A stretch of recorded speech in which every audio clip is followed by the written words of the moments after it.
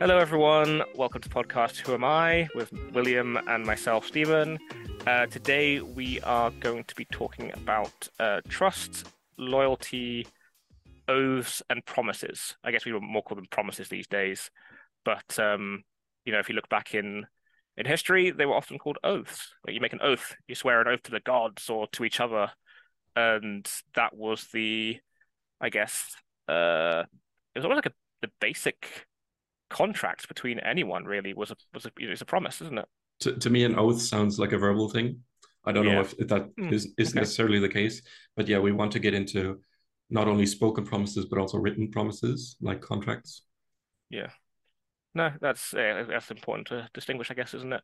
Um, yeah, I never really thought about that element to it, but yes, an oath is more of a spoken thing. Promise more of a spoken thing, but promise can be written down. So yeah, I guess I've been thinking about this concept for a few weeks, based upon some of the I've been exploring it in my own writing. And it's just been on my mind how, again, culturally and individually, how we, I guess, value these things. I guess that's probably the root of it for me is once upon a time, if you broke a promise, that was it. That was you, that was, I guess you would have a complete reputation of being a promise breaker. Like that's how serious it was, I guess. From what I can tell, again, I wasn't there in history, but if you read back over various things, it seems like it was the value of a promise. If you broke it, it was hugely shameful, hugely um yeah, big consequences for Mhm. it. Didn't some people cut off your hand if you broke some law, Yeah. and that would then be a sign to everyone forever that you're not to be Yes, true. trusted. But you're Yeah. right, it's almost as severe in that sense that your reputation is gone forever because it whatever you did gets spread around in a Yeah. small knit society. Nowadays, you could just move to another city and pretty much start over. But we're Yes. thinking. I think you're also thinking of like villages in the Middle Ages, for example. Yes. Yeah. Like I guess starting off with just a simple, um, I guess trust-based promise, being like, I'm going to watch your farm for a week, back in the day or whatever, while you're away going to market and come back. And now if the farm is in an absolute state when you get back and that person hasn't kept their promise, whatever, you're never gonna kind of you won't likely deal with that person again. So in order to benefit, I guess in some way, keeping promises and these sort of verbal contracts or written contracts. I guess that's why we ended up needing written contracts, isn't it? I guess is that the verbal Hmm. ones um, uh, were too easily broken without consequence. So I guess we go Yeah, back, yeah, with a written like contract, you have evidence. You yeah, may want another witness yes, or then you may want a neutral party to arbitrate mm, and to actually enforce the contract. A contract often contains punishment for people not upholding their end. And I find this whole trend, this whole movement of what contracts have turned into sad, yeah, because it's quite negative if you think about it. yeah, Um, the way I feel safe that you're going to do what we agreed upon is that you suffer if you don't. yeah, yeah, I will feel justified in my revenge to hurt you if you don't do what I expect you to do. That's not a great motivation, but no, unfortunately, that is what laws and contracts are like these days. yeah, It's not like I love you, I want what's good for you, I will do my very best for that, and so you can trust me. yeah, yeah. I guess yeah, it's like we always talk about how a thing is just a thing. And then what we do with it is what makes it good or bad, or positive outcomes or negative outcomes, etc. So the root of keeping a promise should be love, as you say, like or trusting someone. Trusting someone, I trust you because I care for you, love you, appreciate you. And then the other person's like, oh, I appreciate and care for you too, and I love you. I'm going to keep my promise. And to us, I guess that seems simple. But I guess that's humans beings, for whatever reason, we're not like that. But I guess the responsibility does lie with us of who we trust. Like we should do our research. We should know the person enough. It's not a 100% guarantee protector or anything, but where we place our trust is very important. Like I tend to have like not a one and done rule, but like you get one chance, and then if you mess up, cool, whatever, that's fine. Don't care. That's like again big mess ups, not just like little things. Um, and then the second time, if it happens again, then I'm like, okay, that's fine, like whatever. Like I can find other people that I need to do that thing or whatever. A weird, simple one. This is a bit bizarre. Is things like helping with my board games group. Like something simple. If I'm away and ask someone to help with my board games group, like come pick up the board games and take them to the club night, you know, trusting someone to do that, like, isn't that big a deal. But then if that person then, if they're sick or something, then fair enough, whatever. But if they then forget and that's it, they've forgotten and the board games don't happen. That's lucky that's never happened. Everyone has been very trustworthy, which is good. But if that did happen, I'd be like, okay, cool. I'd probably ask someone else next time. But also would potentially ask them again one more time to see. Um, I guess another weird example is medication.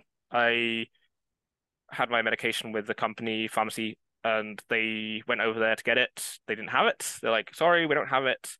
Come back in a couple of days." And I'm like, "Well, I need my medication," so I go to some pharmacy, get it from there. Tempted to change pharmacy, but it's like, no, it's fine. Went to the same pharmacy again next month, and they were like, nope, sorry, we don't have it. You'll have to go to a different place again, and that was it. I was like, okay, well, I'm done. That's You have not fulfilled the contract, the trust, so I give up. But everyone has different thresholds. Like, I Yeah. mean, what do you feel about that? Like, what do you feel about? No, I like your approach. I have a similar experience that I can share. A few weeks ago, I sometimes go on this platform where people buy and sell little things or services, but it's mostly stuff. But in this case, I was trying to look for opportunities to tutor someone in math or computer science. I like to do that from time to time. And I found this guy who said, I have a test tomorrow. Or no, he didn't even say that. He said, I have a test coming up at university in computer science. I need help preparing for it. And I looked at the material and I thought, okay, I could teach this stuff. So I wrote him and then we had a quick call on the phone. And then he said, the test is tomorrow. I need your help tonight. And I thought, wow, that's unprofessional, but okay, sure. I guess I can make that work. Yeah, So we set a time and a price, and then we met on Zoom. And I thought, the this platform is pretty open. They have the system for an insurance, you could say that if the product doesn't arrive, you get your money back. So there's this intermediate account that you can send your money to first, and then the yeah, platform will take a cut. So it's up to you. Do you want to spend that extra fee? But in the case of a service, it's I don't see any way of doing that. So it was either he trusts me by paying upfront, or I yeah, trust him by giving the service upfront, and then expecting him to pay afterwards. I guess we could have done half payment first or something, and yeah, I might do that in the future because it turned out that he's not trustworthy. I you would think that someone that I just sat with for an hour explaining yeah. his computer science test to him successfully and correctly would be would have enough connection with me to pay afterwards. But he didn't, and so I wrote him, and it just didn't come. That's Um, horrific. Yeah, and until he blocked me on Telegram where we were communicating, and I thought, yeah. First of all, it felt bad, but then I thought, okay, yeah, the money isn't that much. It's okay. yeah, Sacrificing 1 hour, well, I actually spent an hour before to prepare. yeah, Sacrificing 2 hours is okay. So if this were someone who needed me over a long time, then it I could say the first one is a freebie to test your trust, Yep. and then you pay me after the first time, and then just because you paid me, I have enough trust for the second time, and so on. But this was a one-off, and apparently to him that was an opportunity to get away with That's receiving crazy. something and not Yeah. paying. And it's an interesting thing because that then taints your trust in people, or can. It In can taint your general, yeah. trust in general. Yeah, like Mhm. what's the term? Is it confirmation bias? Where you assume that because it happened one time, it's going to happen all the time. That type of thing. I Where mean, a because you black and white, black and white, or I don't know. all or nothing. Yeah. So this is what I was very intrigued about. Is this is a prime example of um how it affects us, I guess, individually. Again, who am I as a person, and how it affects my view on the world by having these situations, because it can easily, very quickly, isolate us from people. Like that's what was fascinating to me is that if you get, like you've been again to use uh, I guess a bit of a basic term, but you got screwed over. Like that's it. Like you got robbed. You got robbed. Sure. Like when you think about it, and that could easily make you go, well, never doing that again, never trusting anyone again. But you've clearly got a good attitude towards it, being like, okay, you know what? Yes, it was my time and energy. That's ultimately okay. Now you adapt, you approach it to it, you take it from a positive viewpoint that this isn't going to stop you from doing these things. It's going to help you take responsibility and still trust, but trust in a way that is adapted. I guess that's the difficult thing is that we have to then still learn to trust. Because if we don't, the consequences are worse. This is again what's intrigued me is that like trust and fear kind of come in hand, I think. When if you or I guess the abuse of trust. Um because then you fear to be taken advantage again. Yeah. Like that's a horrible feeling. Like it's a horrible feeling being taken advantage of like that. So you start to mistrust people. And then yeah, you withdraw from that and you distance yourself from people and you become isolated because you're afraid to feel vulnerable again. Again, all totally understandable, like all completely understandable Mhm. reactions. I've been there hundreds of times myself and had to really push myself to still trust people. Like again, at my worst, I was isolated for months because of just social anxiety and fear of just different things. Um, and yeah, had to try and find people that I could trust with, again, my personality and who I was. And um, again, yeah, it requires I guess, an energy, a pushing forward against the fears and the mistrust. Um, Can you imagine a world where working people have no contracts, or just any business people have no contracts, and yeah, then a certain trust will be necessary. Or what we're talking about is where trust builds up over time, right? Because yes, you dealt well with me in a small matter, let's take on a bigger matter, and then so on. yes, But what is a contract? It is a legal uh, thing, a document that allows you, if someone breaks their agreement, it allows you to go to the court and then get that person to be punished, usually financially. yeah, Um, so it's like there are two children expecting a parent to intervene yeah, when the children are being unfair to each other. And this is interesting in the context of cryptocurrencies because the cryptocurrency market is still very unregulated. Its regulations are amassing all the time right now. Um, but I have been enjoying the unregulated part of it because it's just people using their instincts to decide whether something and someone is trustworthy or not. And there's another interesting part to my story. So after we had this hour of tutoring, the guy said, "Oh, I see on your Telegram profile that you're into cryptos. I'm thinking about investing myself." So he's totally new to it. And then I explain a bit, what's necessary, and if he wants, I can help him with that because I enjoy teaching that as well. And then he said, "I don't get how you can trust." the the the platforms, the people, the system, the technology. And I said, yeah, it's different than the traditional finance world, but I can explain that. It's actually a different kind of trust. You don't trust that there will be an institution like a court or something from the government. You trust that the technology makes it impossible for people to get away with a free lunch, so to say. And it's so ironic that that comes from him because he's not even able to keep a promise over a tiny amount of money.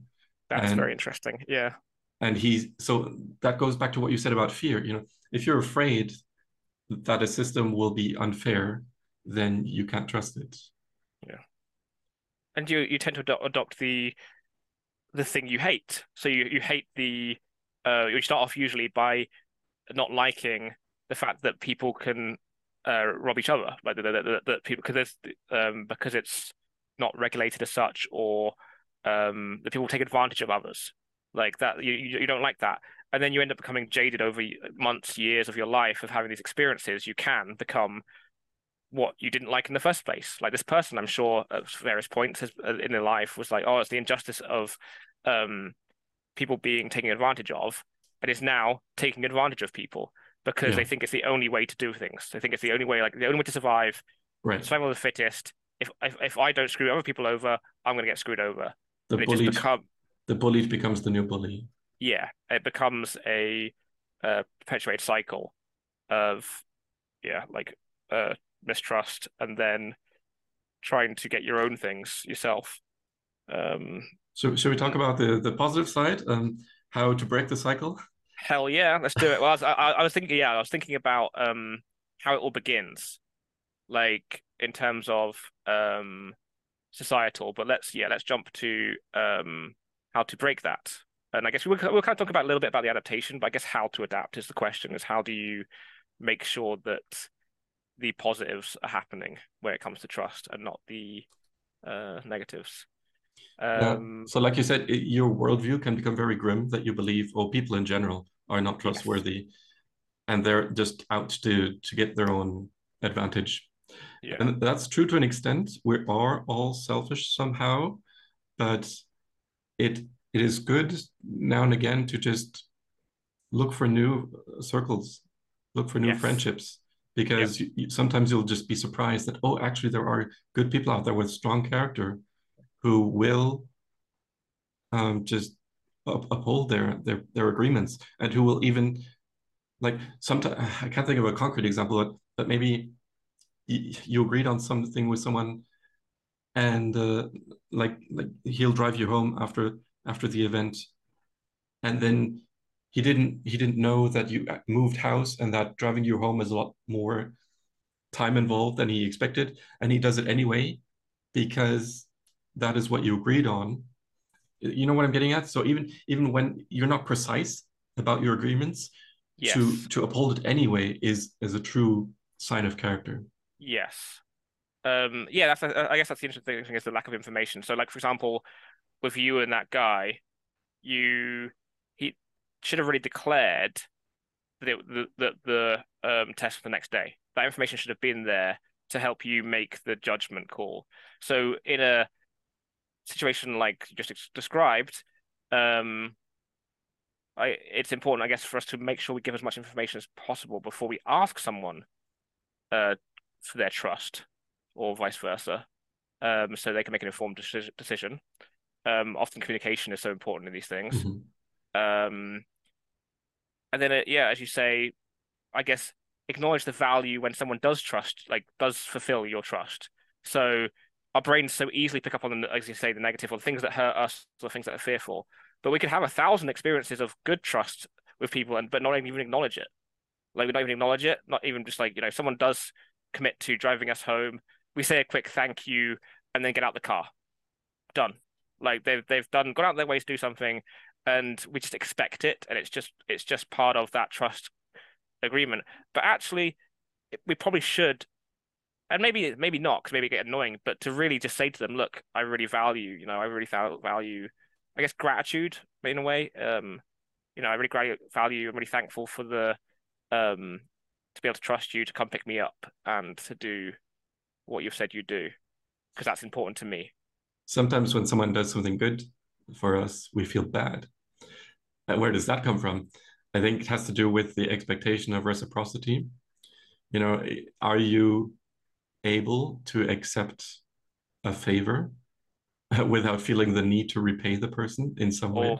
now that is a minefield of discussion. I mean, I think there's the I mean, maybe you're referencing this too, but in my head, my immediate jump to, even though I don't watch it that much or watch it that much in the past, but the Big Bang Theory to do with the Christmas presents, Oh yeah, yeah, I remember where that. Yeah. is it Penny gets Sheldon a Christmas present or something, and then Yeah, what you've given me is an obligation. yeah, and that's an interesting concept where yeah, like giving yeah, fulfilling a trust scenario and not expecting anything back. Mhm. Like you talk about favors. So yeah, should you then be ready to give that person a favor? And should that person expect a favor back? Like, is that how that should be? I guess. The Italian expression for please, well, like when you're asking for something, is per favore. So as a favor, literally. Oh wow. Or Okay. Spanish, por favor. Oh yeah, por favor. Yeah. We're talking about fear that comes when trust is broken, and fear being the motivation for controls like contracts and punishment if agreements are not upheld. And where does that fear come from?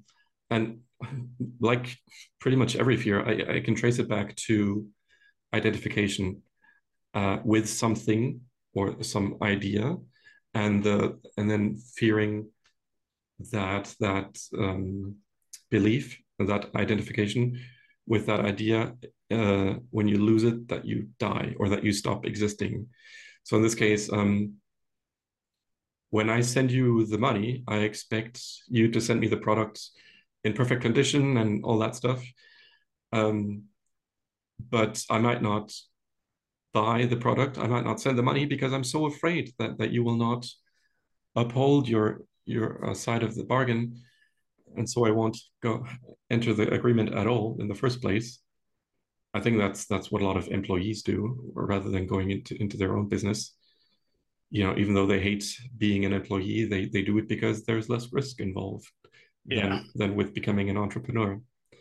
But but what are we identified with? Well, with the money. You know, losing the money is like dying, or it can feel that way. Or I don't know what else. Yeah. It's like a I guess it's like a personal we take it as a personal attack on our being, like on Mhm. our on who we are. And we feel like yeah, like we've been attacked. Even though it could be a system of just like um let's say it's an automatic payment that goes through to like Amazon or whatever, and then they're supposed to send out the product, but it doesn't get sent, and then you have to contact them and stuff. It feels like, yeah, like we've been personally attacked, um, which then again feels like our, oh, I guess our existence is belittled and not um valued, and therefore we don't exist and we're dead. Like it's again, it's a bit of a jump, but it's true in my opinion. Again, when you first explained all this stuff about Yeah, how that's it true. That's true. Sometimes I just blurt out the things I've learned yeah, without building any bridge from one to the next one. Yeah, people's everyday experience to this insight. It can be yeah, a leap. yeah. But I did publish an episode recently on our insane search or need for safety, and I call it insane because it is based on false beliefs Yeah. and false identity. So I think it's just terrifying to see how many people feel the need for safety. And this is a nuanced. Obviously, everyone needs some kind of safety, physical, emotional, financial, health. Um, Yes, there needs to be safety nets, is what I call it. I call it safety nets available to us, or we create our safety nets through different means. But we shouldn't rely upon them or be we shouldn't be trapped by them. To give you an Um, example, if you're in a room or if you're on a bus with someone and they cough, do you feel like your life is in danger? Nowadays, I expect that a lot more people feel that way than they did 5 years ago. oh, it's fascinating. Like I still get a twinge. Like even Yeah, like beforehand, before getting the COVID stuff, nothing. Like someone coughs near me, whatever. Now someone coughs near me, I literally just like, and then I have to go stop being stupid and just carry on. yeah. Like That's evidence it's that we've been conditioned because yes, there's no, as far as I understand, there's no objective proof that someone coughing is any more dangerous than it used to be 5 years ago. yeah, It's in our minds. yeah, yep.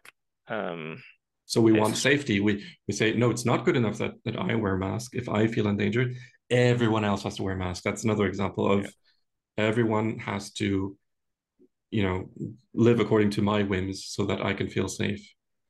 that's interesting. Yes. I guess group fear um creates individuals having to comply. Um, but yeah, safety is interesting because like I think there's a cycle that I've seen people go through time and time again, and I went through it myself, is that you have your own personality. Okay, so for example, me as a teenager was a medium risk taker. So I take risks of different things, but not too much. Like, just, live within the bounds of society's created, push them a little bit, that's it. Um, and then I get older and realize, well, the world can be scary. I had a bit of emotional problems, mental health problems, and then start to fear a few things. And again, condition myself to or I guess not condition myself because that's an active thing, like without realizing and became conditioned to Mhm. fear stuff. And then retreat to safety nets, safety places, into your room or not going outside as much. Um, that was a safe place. And that's for short term, that was great. That made things work. That was protected me.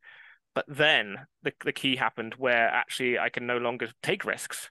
I no longer feel the Mhm. ability to take any risks and um become almost like in a state of nothing. Like it just like again, you want to talk about feeling like death is imminent.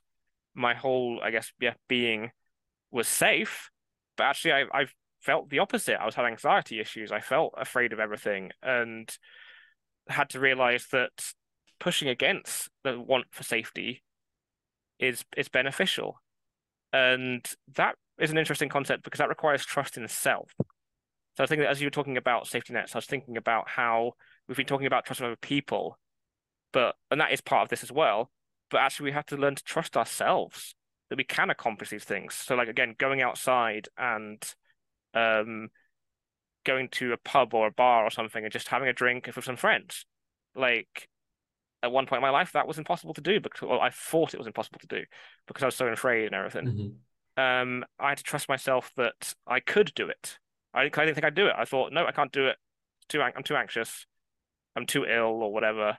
Again, there's a thin line. Sometimes you are too ill to be able to do it, but you have to be very self-aware of what you can and can't do, and trust that you can do these things when the time comes. Um, and I guess goals like that. When you set goals to push ourselves beyond, I guess, safety barriers, and then you learn to take risks again over time, or you stay the same. Again, I guess these are choices we have. We can just stay in our safe little environment, becoming more and more ill usually, um, or push against them. And that's what I've seen time and time again. I've seen people learn to push against them and start to learn to take risks and almost enjoy them, like enjoy the risks and Mhm. the confidence that comes from that and the accomplishment that feels you can feel from pushing against those safety barriers. And then again, as I said before, you learn to trust yourself more and your judgment because that's kind of what it comes down to as well. It comes down to being able to risk management, being able to identify what is okay to do. Where you go, actually, you know what? This is even if I lose everything in this situation, all my money, everything, do I Mhm. still do it for the value of doing the thing? And it might actually give me even more of what I wanted. What's the sort of cliche phrase they use? Where it's like, don't think about what you can't achieve, think about what you can achieve, kind of thing. That sort of mentality, where we often go, oh, I can't do that or I can't do that. Like, imagine if we all constantly thought about what we could do and do it rather than not do it. Um, It's again all fascinating concepts. You mentioned losing everything. Um, I feel like that's happened to me at least twice in my life, and it's just something that you perceive. For example, I lost a lot of money once, um, and the other one I can think of is losing mental health. Yeah, Yeah, losing that foundation that you thought, oh, well, you didn't even realize that it's just there. It's just a yeah, given, and so I can always depend on it. And then one day you can no longer depend on it, um, and then you need to reevaluate what you identify with. So, am I my money? When my money is gone, am I gone? yes, Or am I my health? When that is gone, am I gone? And then you start to realize there's something more to me, yeah, and you that do. it turns out that was superficial. Yeah, the intrinsic value of just again just being who you are as a person has more value than everything else. And the fact that it can happen more than once in your life is also interesting Mm. because you might believe wrongfully that, uh, oh, I've overcome this huge hurdle in life and now everything is going uphill. Ah, yes, yep, Like when you were talking about going out and that being a huge confrontation, type of confrontation therapy, I did that with when I first was no longer able to work. I went on a lot of trips. And it was weird because in Germany, when you are ill, you have most people, or at least I was raised this way, to fear the judgment of other people when they see you outside of your home. You yes, might get in trouble for having fun while you're ill. Anyway, yes. Oh, so weird. anyway, my therapist agreed that it is good for my confidence and therefore for my mental health to go on trips and Yep. just don't care about what other people might think when they see me. And nothing bad ever happened from me going on trips. Yeah. So I visited all these different countries within a short time, and it was a challenge. I was sometimes very anxious right before I left, but every time I came back, it was a boost for my confidence. Yeah. And then yeah, it wasn't the only thing I had to do to recover mentally. But anyway, years later, I have another mental health crisis, Yep. but it's just in a different area. It's something that had been covered, had been not dealt with so far, and then I dealt with that. And so I don't expect this kind of work to be over. That's a very good point. That's a very good point. Is that often when I talk, I guess I talk like it's fixed when I talk about different ways of doing things. That's gonna like, oh, you've spent a year or two or three or four or whatever to gain the confidence in this avenue, and that's it. And it's like, no, no, like at any point in our lives we can go through a almost identical or even actual identical situation that causes us to have to then do it all again. And that's fine. That's okay. Like that's life, that's constant reevaluation and repetition. And when we come out of it, again, the confidence that is gained, at least I hope for people, um, that you've achieved these things, you've overcome the fears, um, and the worries. It's a beautiful thing to because it's like a hero's journey. Like Mhm. we always look at stories and we value those, and the hero goes through a struggle and fears that they're not good enough or that the powers won't be strong enough, and then they kind of they overcome the villain or the difficulty or the challenge, and we do that on a daily basis and don't even acknowledge it. Like it's so bizarre. Like we constantly do things that are the equivalent of fighting, a massive villain to save the world. And we do that daily and we don't even acknowledge it. And Mhm. like with our everyday lives. And I think that's a good way to um help us through fears is to acknowledge again we talked about earlier, the positive, the ways to value a situation in ourselves and how well we've done. Like I do a thing with a few people like positive affirmations. Like Mhm. remind yourself that you are lovely, that you're a good person, that you are beautiful, that you deserve to be happy, these kind of things. And over time, the brain and ourselves realize that it's true. Like it's not a lie, but we don't believe it often. We don't believe these things, even if they are true. And so we have to learn to believe them. um, and then realize that they are true, that we are, our value is ourselves. We don't need anything else. We can want it and add to it, and that's lovely. But we are enough as we are.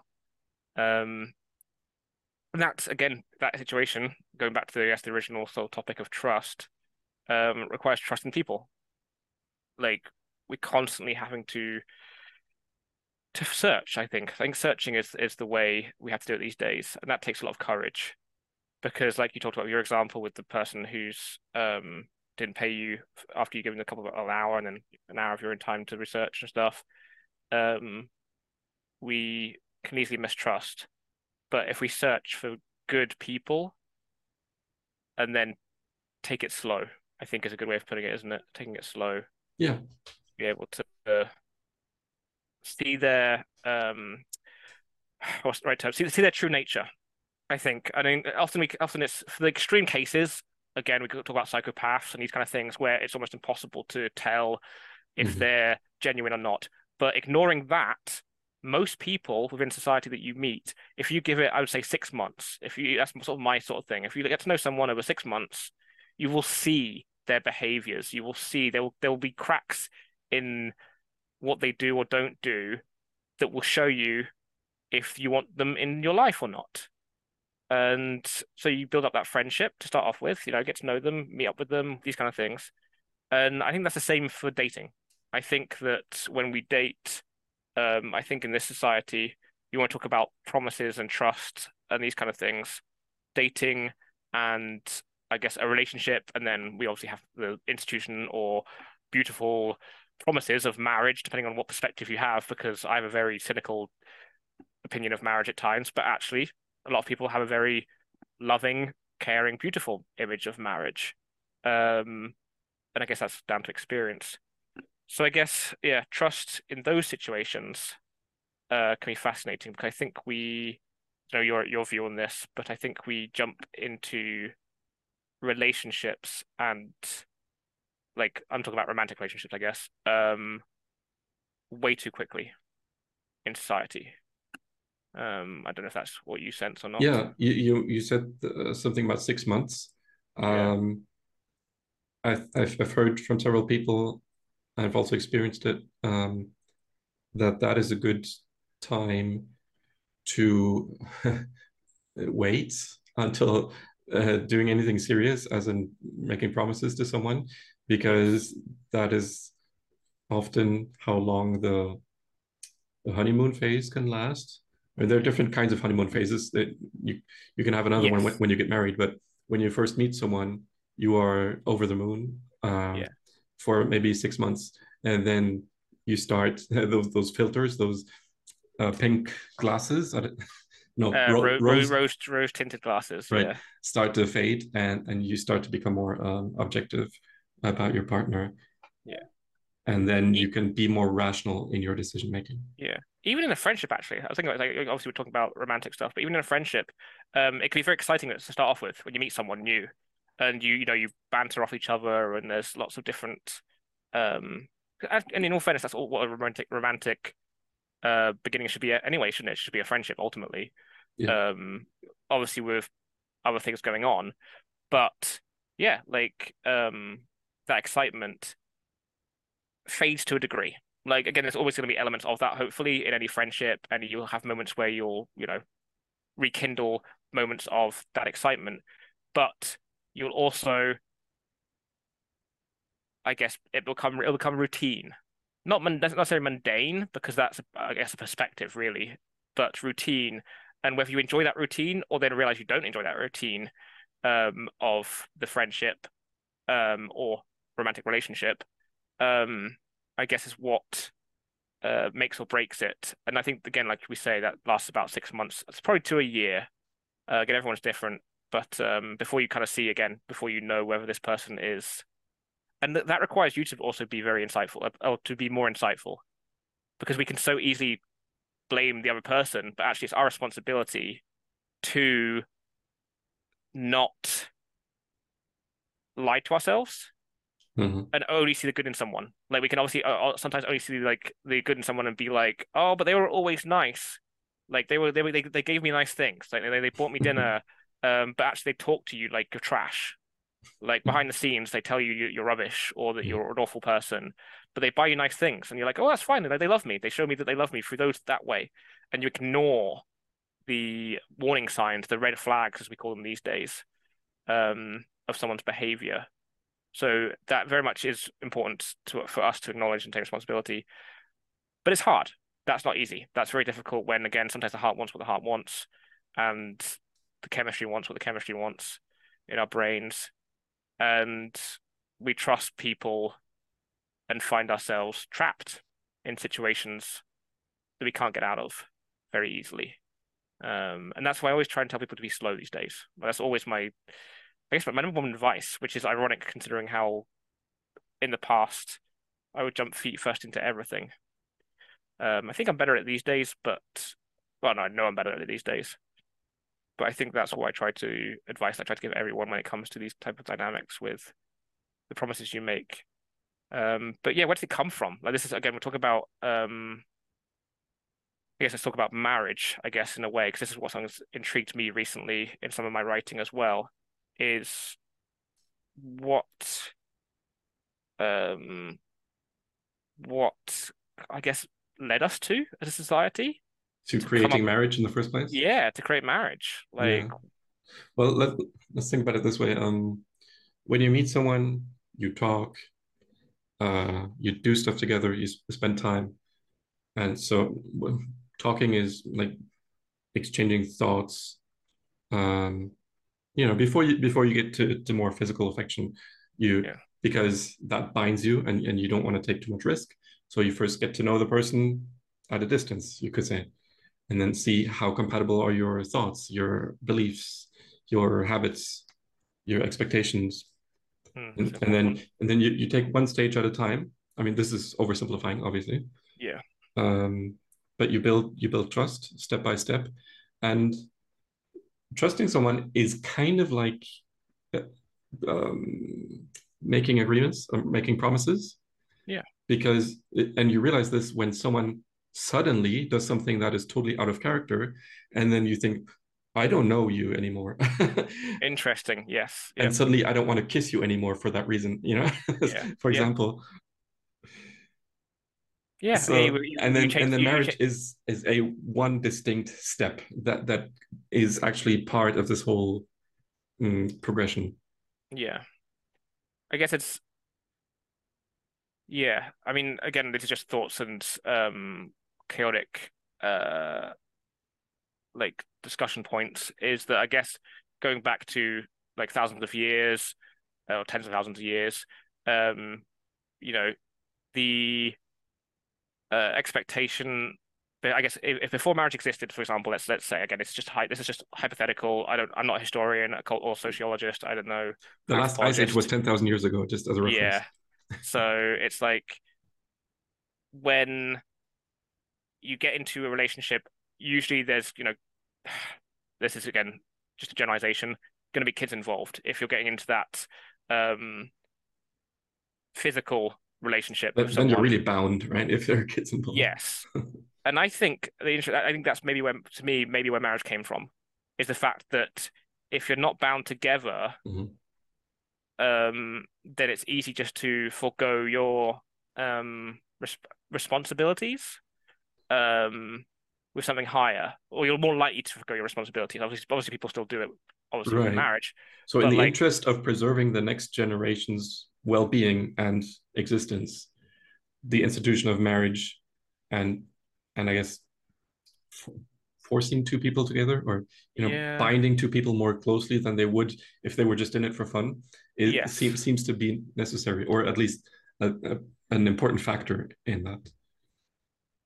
yes, that's where my sort of brain kind of goes to. Mhm. Obviously, I'm sure there's like hundreds of other just like points of Sure. why it would be created. Again, control. Like, I mean, I guess that is what we're talking about anyway. But in terms of like, um, whatever the origins were, we know that it has been used at certain points in cultures and history as a romantic thing, as in Hmm. love. It's that's what is important for marriage. It's to bind two loving people together, and that's beautiful. And then it's also been used for business style like dealings where you marry your children to each other um to gain Oh, advancement within society it or sounds like to India, where the parents talk and arrange their children's marriage. yeah. I mean we did it here in Britain hundreds of years ago and stuff. Sure. Like it happened Or pretty much every when royal families intermarry, so that their countries feel like it would be a betrayal if they went to war with each other. yeah, all these kind of things where it becomes more of like a political contract or a business Yeah. contract. Um and so obviously that's generalizations and specific situations and whatever. So it seems like a very um what's the right word? A very perceptual institution based on your perception You mean how you perceive superficial? marriage. Or Um, in a way, but more to the like marriage is based on your perception is what I guess what I'm getting at.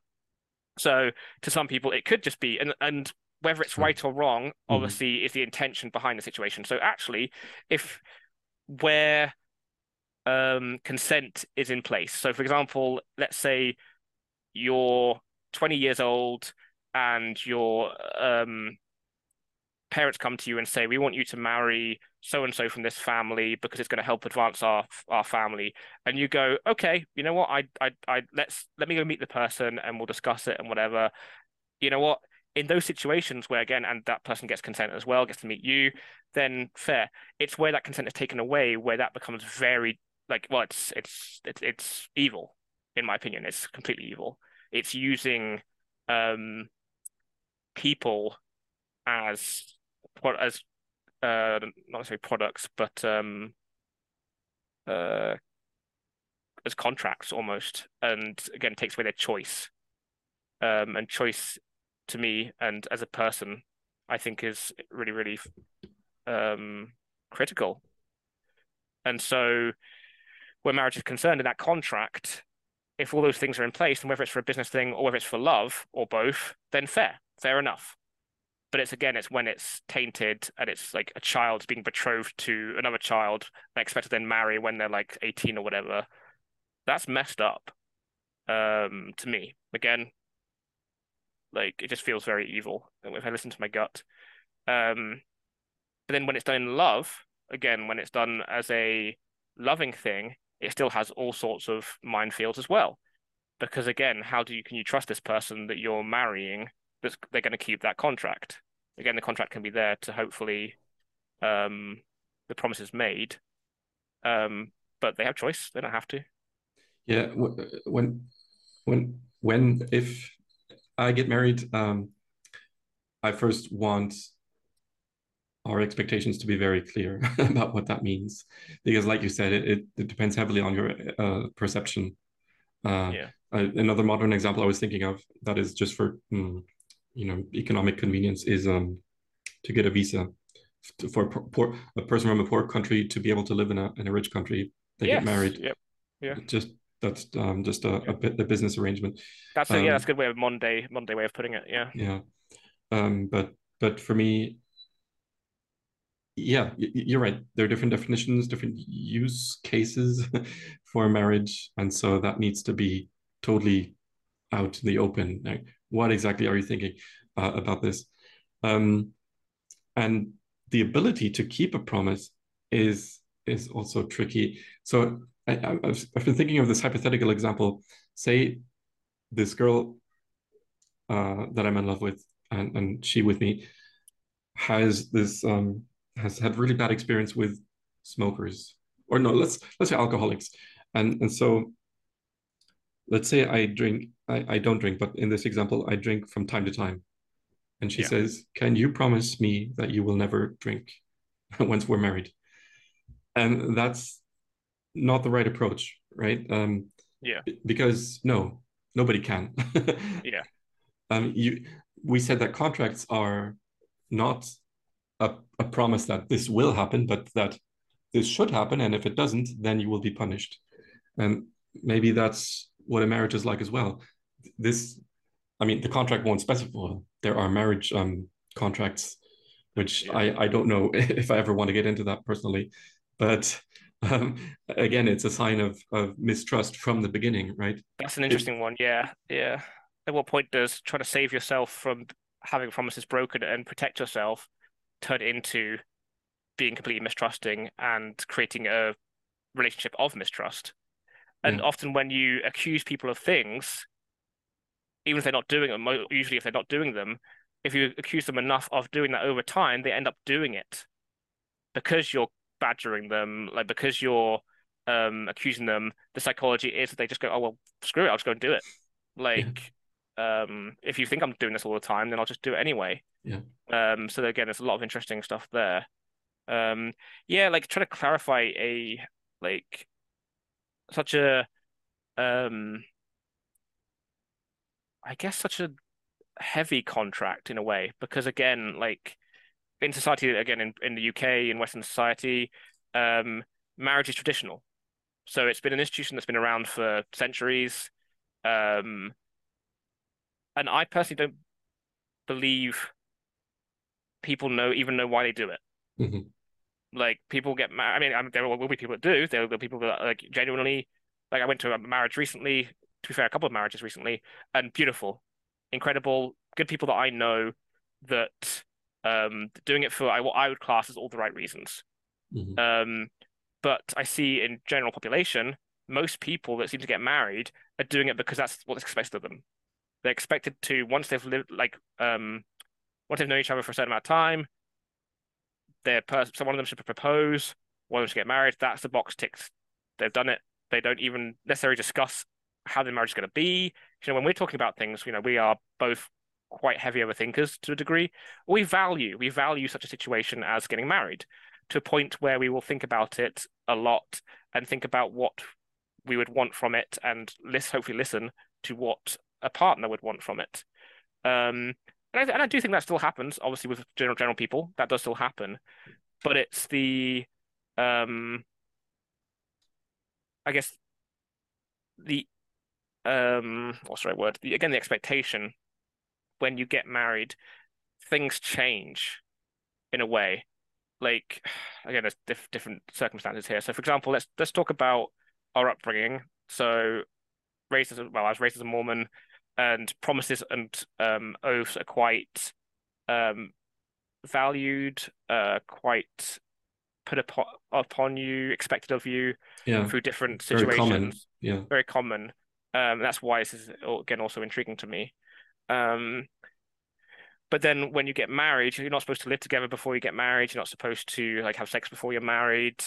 All these different things. And to me, that seems now older, seems very backwards Hmm. because you could get trapped quite often in a dynamic because you've not been able to get into the true person. Like you've not been able to. I know so many people in the church that once they've lived together, their spouse completely changes. Hmm. And we're taught that it's wrong to like live together beforehand. It breaks the sacred right of things. But actually, I personally think that people should live together for a year or two before they agree to get married, because you will see, because marriage is such a strict contract, especially in the Mormon church, where it's for eternity.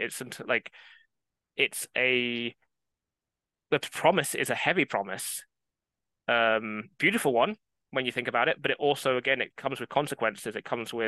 And those consequences create fear more often than love, to be fair. Fear of breaking that contract, Yeah. fear of um, letting people down, fear of um, not being good enough for God because your marriage didn't go the way you wanted it to. And it's, again, in my opinion, evil how it's promoted and um, how it's blanketed in this love and romance, and it's almost like the Disney concept of that it'll be forever. Hmm. And again, that is beautiful. Don't get me wrong, that is a great thing and it should be promoted, but also it should be discussed that people could change. You need to be understanding that this person that you're going to be marrying may not be the person you expect. And so there should be time taken. But what you're saying makes sense to me. You never know someone fully. Nope. So, what am I trying to say? So, no matter how well you get to know someone, living together, even having children together, will not guarantee safety Yeah. with that person in the future. And people change. Right. So you might say choosing this one point Yeah. to make a promise to always stay together is kind of arbitrary Yes. because yeah, you're constantly changing and you can never fully guarantee something about your Yeah. future. Yeah. My opinion is again like again trust is important. We should trust. We should take steps, risks, all those kind of things. But we should also be very compassionate, merciful, and loving and understanding that people do change. And if both people are doing that, then and communicating, because at some point you might just be like, you know what, I don't love you anymore. Like I don't have that same commitment that I had. So you communicate that and know that you could do that, and then work at it. Obviously, try and see if you can build together that love back. But if not, to both understand that it's okay. Like it's like again, change happens. People like should be allowed to have that freedom without the consequences of feeling so punished and Mhm. so hated um for making what is actually a good choice. It's a good choice to remove yourself from that situation. You could we Um can make many parallels between getting married and economic contracts. yes. As I said earlier, in an ideal world, there's no need for contracts, right? Because people are Yes. just honorable. Yes. They do their best to fulfill the agreement. Yeah. They admit when it doesn't work out, and they will, you know, make amends, maybe pay Yeah. to make it okay again. And in a marriage, so getting married publicly is very important that it's in public, that there are witnesses, so Yep. that when you do, for example, sleep around, that you might get caught. Yeah. so there are people who actually know about your agreement to your wife, to your spouse, Yep. or the parents of the couple are like the judge that will make sure that they uphold, or Yeah. that they will get punished, whatever. So it's kind of sad that there is this similar trend of mistrust and fear and the need to punish each other if things Yeah. don't work out the way they projected in their minds. It's a need for control. Yeah. I think that's the key there is yeah, nuclear for control. And obviously that's in a way again that stems from a in a way a good place because we need to be shaping our own destinies, our own lives and whatever, like in a way. But when things don't go the way expected, again, when you try and control it or push against it, often it can have the opposite effect and make you more miserable. So you have to kind of go through the grieving process. Again, these are all, it's easy for us to say in some ways, but we've been through different uh traumas of our own where we've had to go through these processes of loss and realizing that um pain and go through a process of pain and letting go. And it's that happens, I think, in all situations. So whether we haven't been through the situation of marriage ourselves, then like we've still experienced other things that give us insights, not to the same level as someone who Mm. has been through it, in my opinion, but most close enough to be able to discuss it. So I hope no one, again, judges us for being able to just discuss these things because I think Yeah. it's we're intellectual and emotionally in tune enough to know how these things work. And I think that's important to, I guess, understand as individuals that for those of us who necessarily haven't been through it, we can um still talk about, still discuss, still share our opinions and beliefs and make sure we all understand that it's from a place of love, that we're just trying to put like love ourselves, love others, um, and prepare ourselves because again, we may in the future still get married. Like that may still be an option. I don't think I will personally. Um, but I guess I believe in more of the verbal contracts, I guess, Mhm. of marriage. I for myself, uh, I like what you said earlier that marriage can be done for all the right reasons, and I still have the intention and the hope to do just that. Yes. I think it can be a beautiful ceremony, but yeah, to think of it as a business contract is counterproductive, and I wouldn't do it to to fulfill the expectations of family and society. Yeah. So, and yeah, we hope that you out there can also enter promises and have the right interpretation and perspective on them to get the most out of them, and not for fear or revenge or stuff like that. So, thanks for being Thanks for here. listening. See Thank ya. you. Bye.